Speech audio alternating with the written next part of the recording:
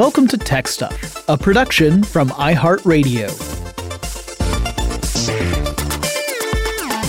Hey there, and welcome to Tech Stuff. I'm your host, Jonathan Strickland. I'm an executive producer with iHeartRadio, and I love all things tech. It's time for the tech news for Thursday, November 4th, 2021. And we're going to start off with kind of a funny story. So on Tuesday, we talked about how Facebook, the company, has adopted the name Meta as a rebrand for the overall corporation. So Facebook, the social media platform, is just one part of that business, and it's not changing its name. But now it turns out that another company disputes Facebook's right to the Meta name. Meta PC, a company that's been around for around a year, applied for a trademark for the name Meta back this past August, which was obviously a couple of months before rumors popped up that Facebook was going to even rebrand. However, the company has not yet actually received a trademark from the trademark office. Assuming there are not other conflicts, you would think that the PC company would get the trademark due to being what we call in the biz, firsties. If they do get the trademark, well then Facebook would not be allowed to just adopt the name without getting permission first. Now, see, Facebook wouldn't have necessarily known about this issue because the trademark had not yet been registered. So I don't think the company was bullishly trying to take over the Meta name from Meta PC. I just don't think they even realized Meta PC was a thing.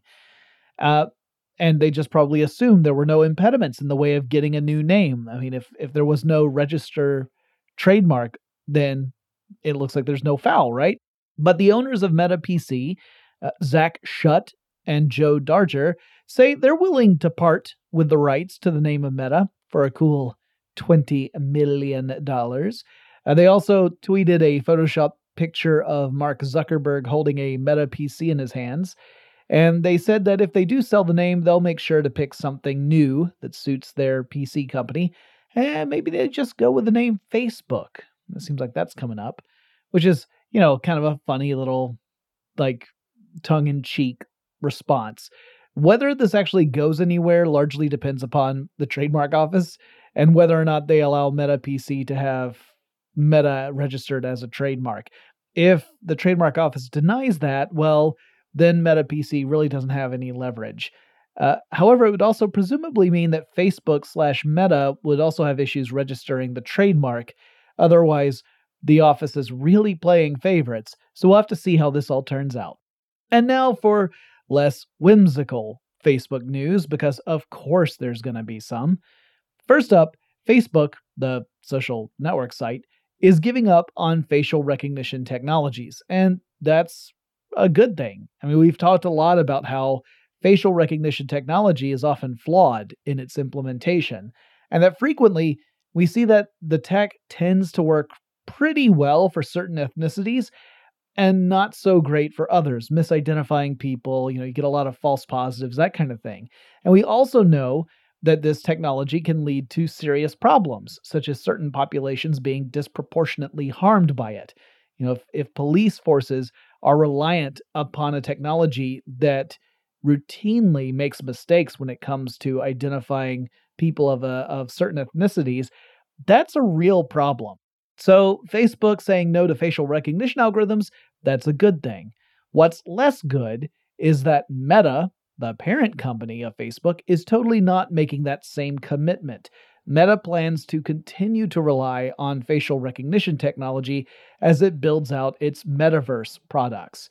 And I get the feeling that Zuckerberg is really pushing for the metaverse stuff to be the future of the company.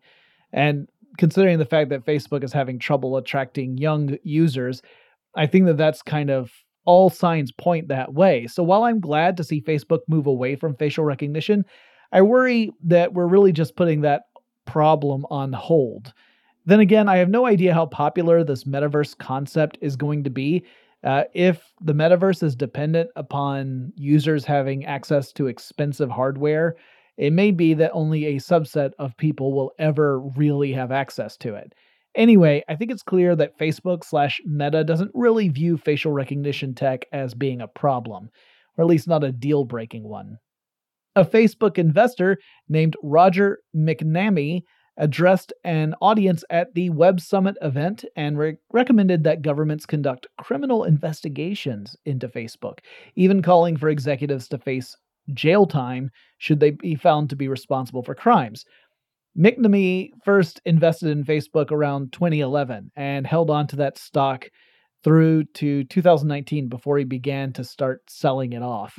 And he has criticized Facebook multiple times in the past.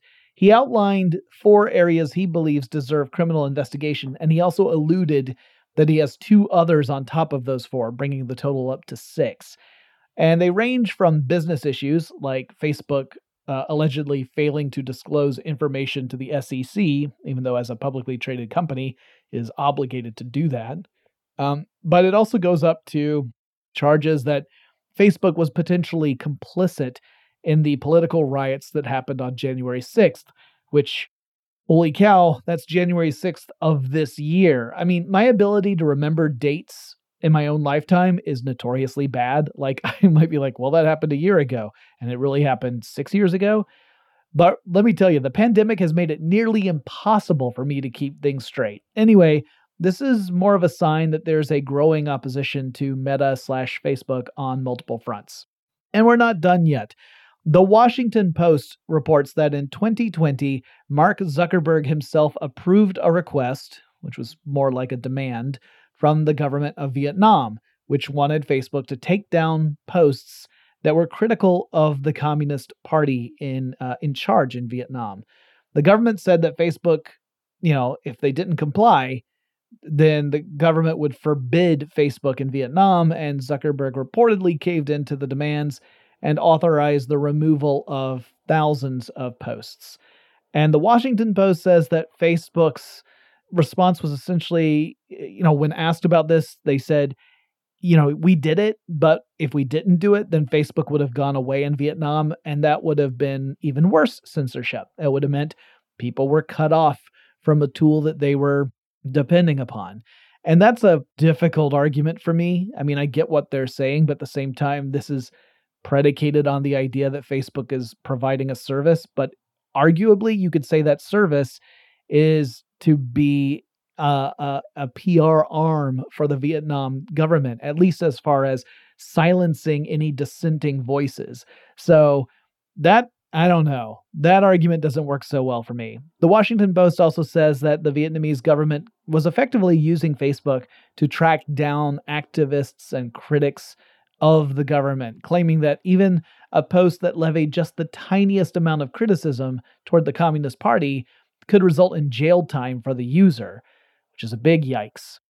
Let's shift over to Google. The company is once again throwing its corporate hat in the ring for defense contracts. Now, a few years ago, Google was participating in the development of Project Maven. In fact, it essentially won out a bidding war for it. And Project Maven had a lot of controversial stuff involved in it, including things that could potentially be used in drone programs. And this in turn led Google employees to walk out with a protest on Google. They didn't really like the idea of their work being used to help war efforts. Now Google has bid in the Joint Warfighting Cloud Capability contract that the Defense Department has put up. Now this project is a successor to a previously abandoned program, which was the Joint Enterprise Defense Infrastructure, or JEDI. Now you might remember that JEDI saw a bidding war, and it really came down to between Microsoft and Amazon. And Microsoft ultimately won the bid and was selected by the Department of Defense. But then Amazon sued based upon this particular agreement. They challenged the contract, and they claimed that then President Trump had interfered in the whole process. And because Trump had beef with Amazon and Jeff Bezos, Trump effectively scuttled Amazon's bid and forced the Defense Department to go with Microsoft.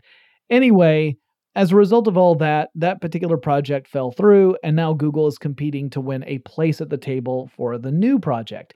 So Jedi was a kind of winner-takes-all approach, with one company winning the full bid.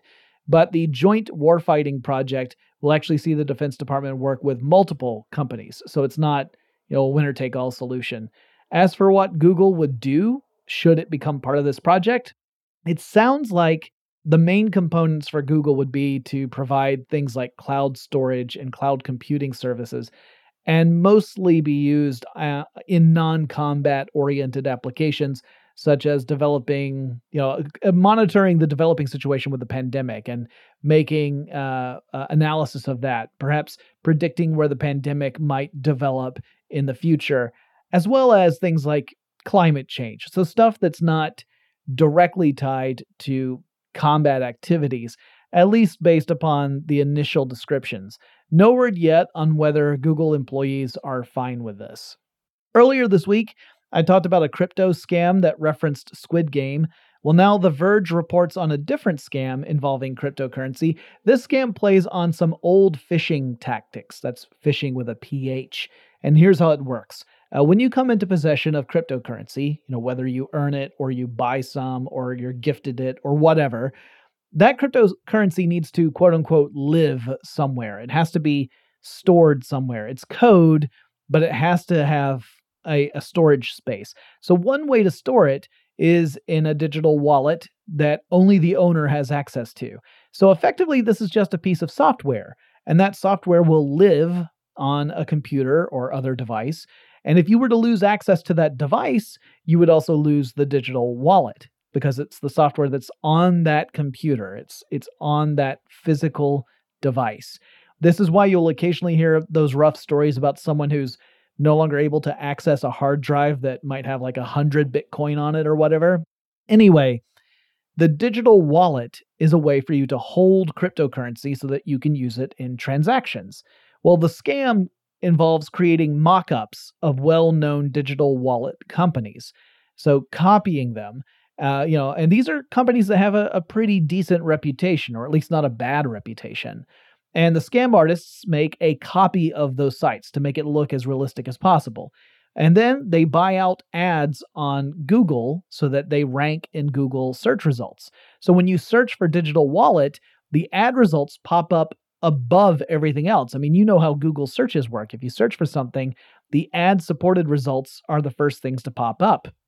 So on a casual glance, you might just say, I'll just pick the first one. I need a digital wallet. I'm going to pick the first one. That's probably the best one.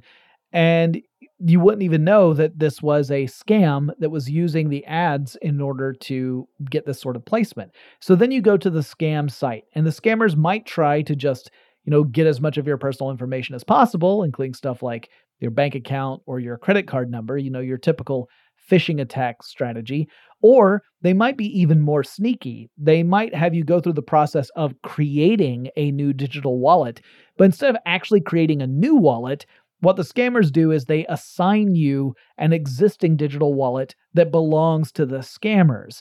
So it looks like it's yours. They give you the access to it, but they control the wallet. So then you spend some money, you purchase cryptocurrency, or you otherwise transfer cryptocurrency that you own into this wallet.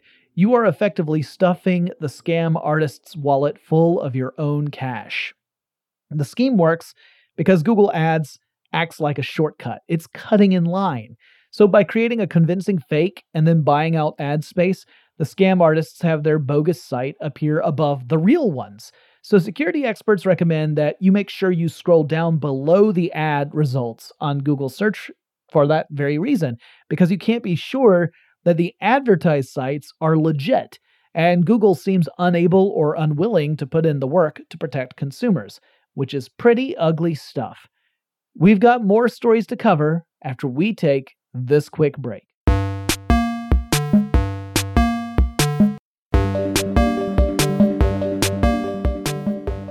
We're back.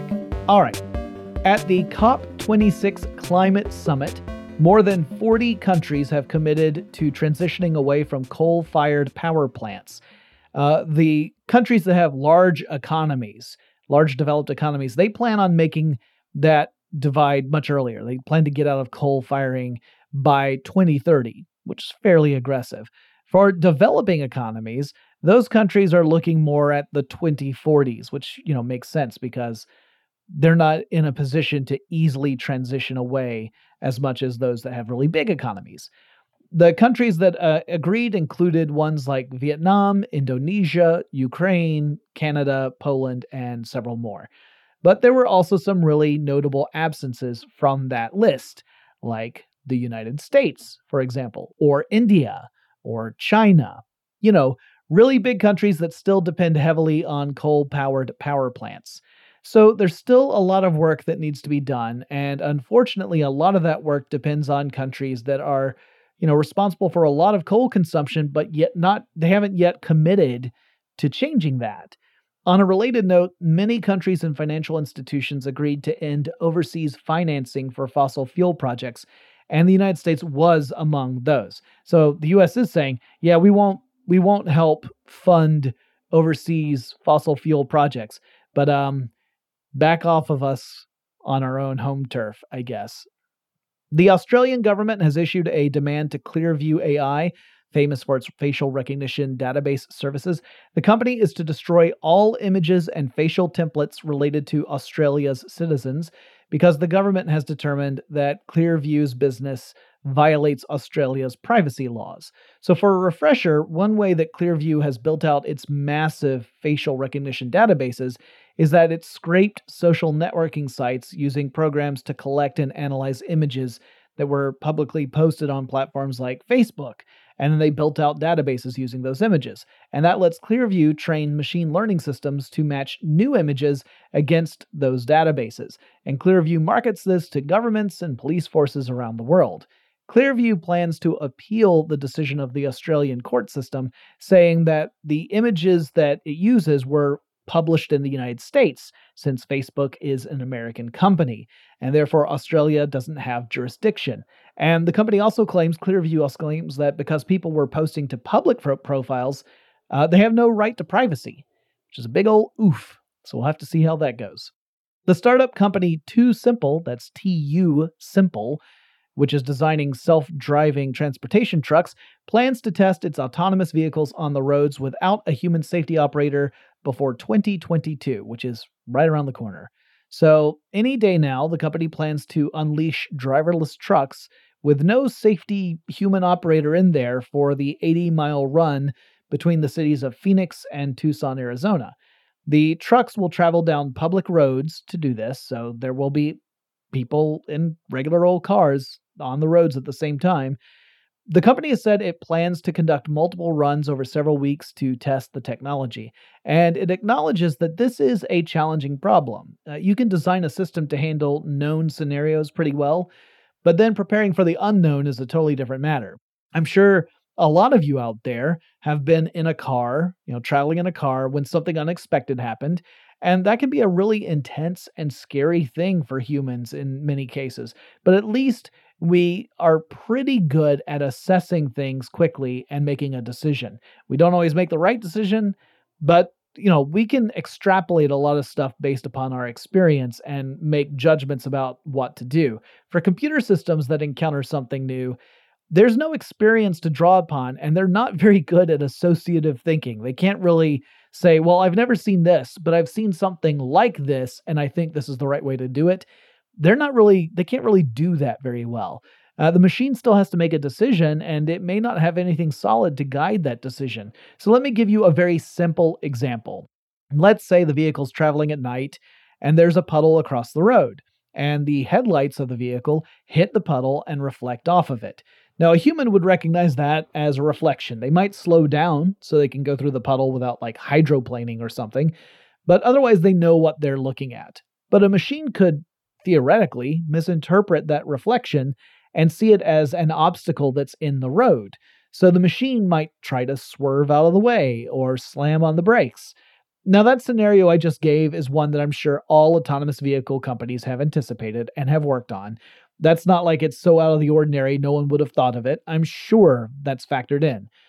But my point is that machines don't magically know real risk from something that isn't a risk at all. That being said, Too Simple is taking this process seriously. The company has been limiting the human-free tests so far to a dedicated track. So far, anytime they've run a test where there has been no human in the truck, they've only done it on a dedicated track that doesn't connect to public roads. And for the moment, on the public road tests, they still have operators riding the route between the two cities. And because Too Simple is using this established route, like it's not open-ended, right? It's not saying you're going from here to, let's pick a city, Atlanta, and just find the best route. They're not doing that. They're saying go from here to here, and this is the path that you should take. That means that the company has been limiting the variables, right? They have this established route that creates a more knowable course. And you can still have things that are unexpected happen, but you've cut way back on those variables. And it allows us to continue to build toward a future where autonomous vehicles are a viable solution. So while I have some reservations about autonomous trucks, I do think that the process Too Simple has laid out is one with the appropriate amount of caution and accountability.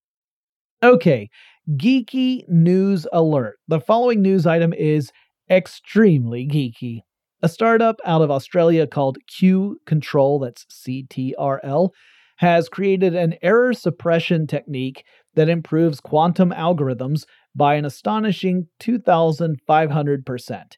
And yeah, I get it. Like that alone is effectively gobbledygook. So what the heck do I even mean by this? Well, let's start off with talking about quantum computers. When you boil down computer science with classical computers, you're talking about processing information in the form of bits. And a bit is a single unit of information. It can be a 0 or a 1. And a 0 is always a 0 and a 1 is always a 1. So you can think of it like a light switch with an off and on. But quantum computers rely on qubits. And these, under certain conditions, can technically be both a 0 and a 1 at the same time, plus all values in between. And when you take that and you combine it with a properly designed quantum algorithm, you can potentially solve a certain subset of computational problems much faster than you could if you were to use a classical computer. So for example, let's say I give you a really big number. It's hundreds of digits long. And I tell you, I created this number by multiplying two prime numbers together. Which two prime numbers did I use? Well, then you would need to start trying out different prime numbers to see if they divide evenly into the big number I gave you. And then to make sure that the other number that it produced was itself a prime number. And you'd be going, nope, it's not that one. Nope, it's not that one. Nope. I mean, it would take you ages, potentially centuries to get to the right pair, depending on how big the number I gave you. And that's how classical computers kind of tackle these problems. They sequentially go through all the possible answers to find the one that fits. And even a fast computer would take a very long time to get to that answer.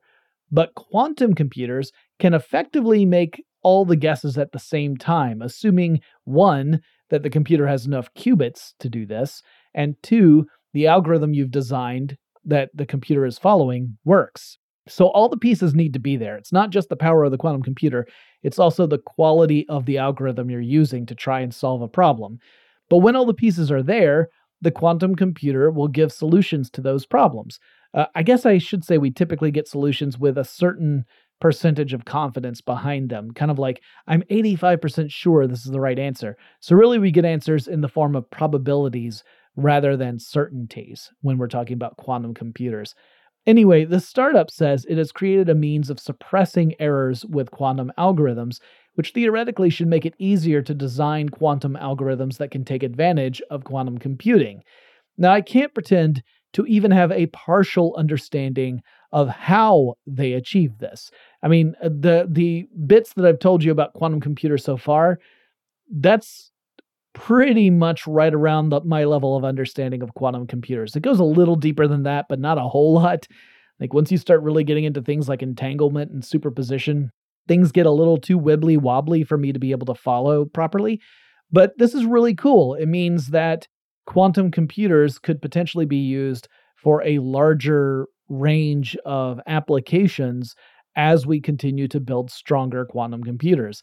And I first wrote how quantum computers work back when we were talking about qubits on the order of like 10 qubits for a computer.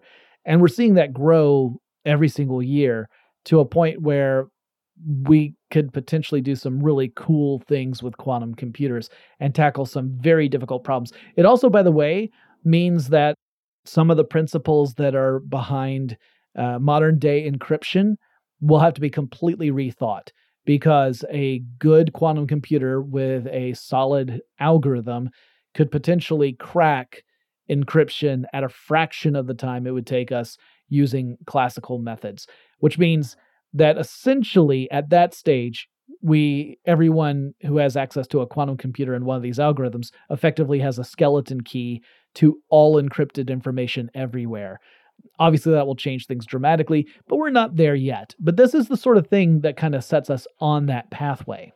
While we're on the world of kind of science fiction, I want to talk about a story I saw published in Vice. And the story says, ethical AI trained on Reddit posts said genocide is okay if it makes people happy. And I get it. That headline grabs your attention. But let's talk about some stuff. One method of machine learning involves feeding tons of samples to a computer model. We kind of talked about it with Clearview AI in this very episode.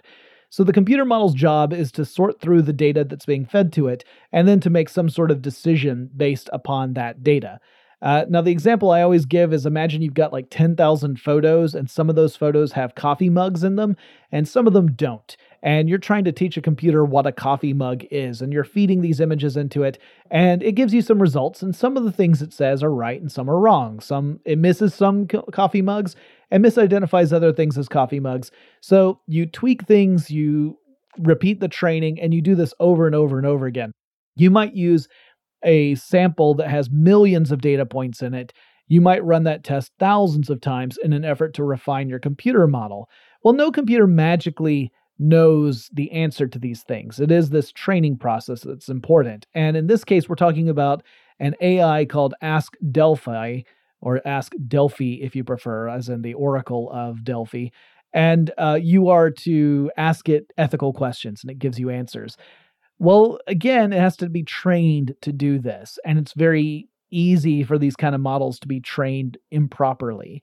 So I wouldn't be at all surprised by this. This isn't a shocking thing to me. It's actually entirely expected, really.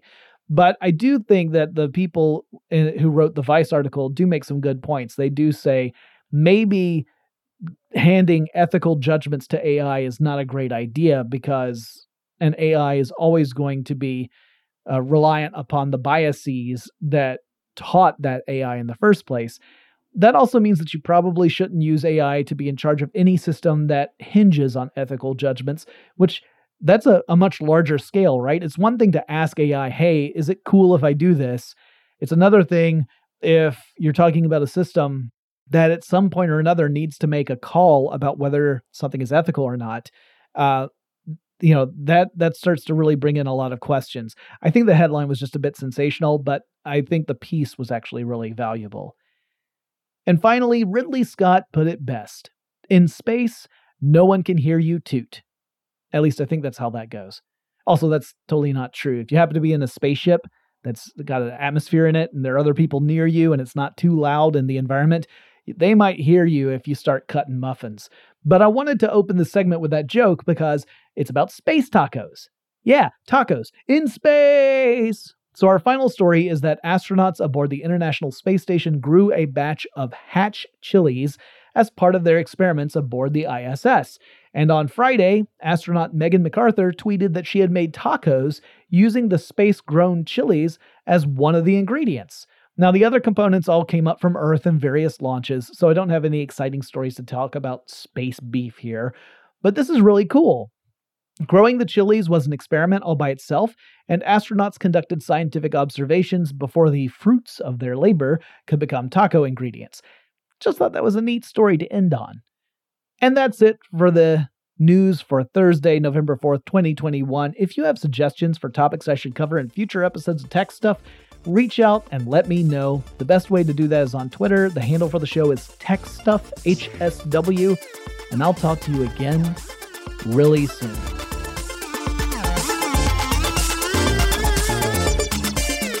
Tech Stuff is an iHeartRadio production. For more podcasts from iHeartRadio, visit the iHeartRadio app, Apple Podcasts, or wherever you listen to your favorite shows.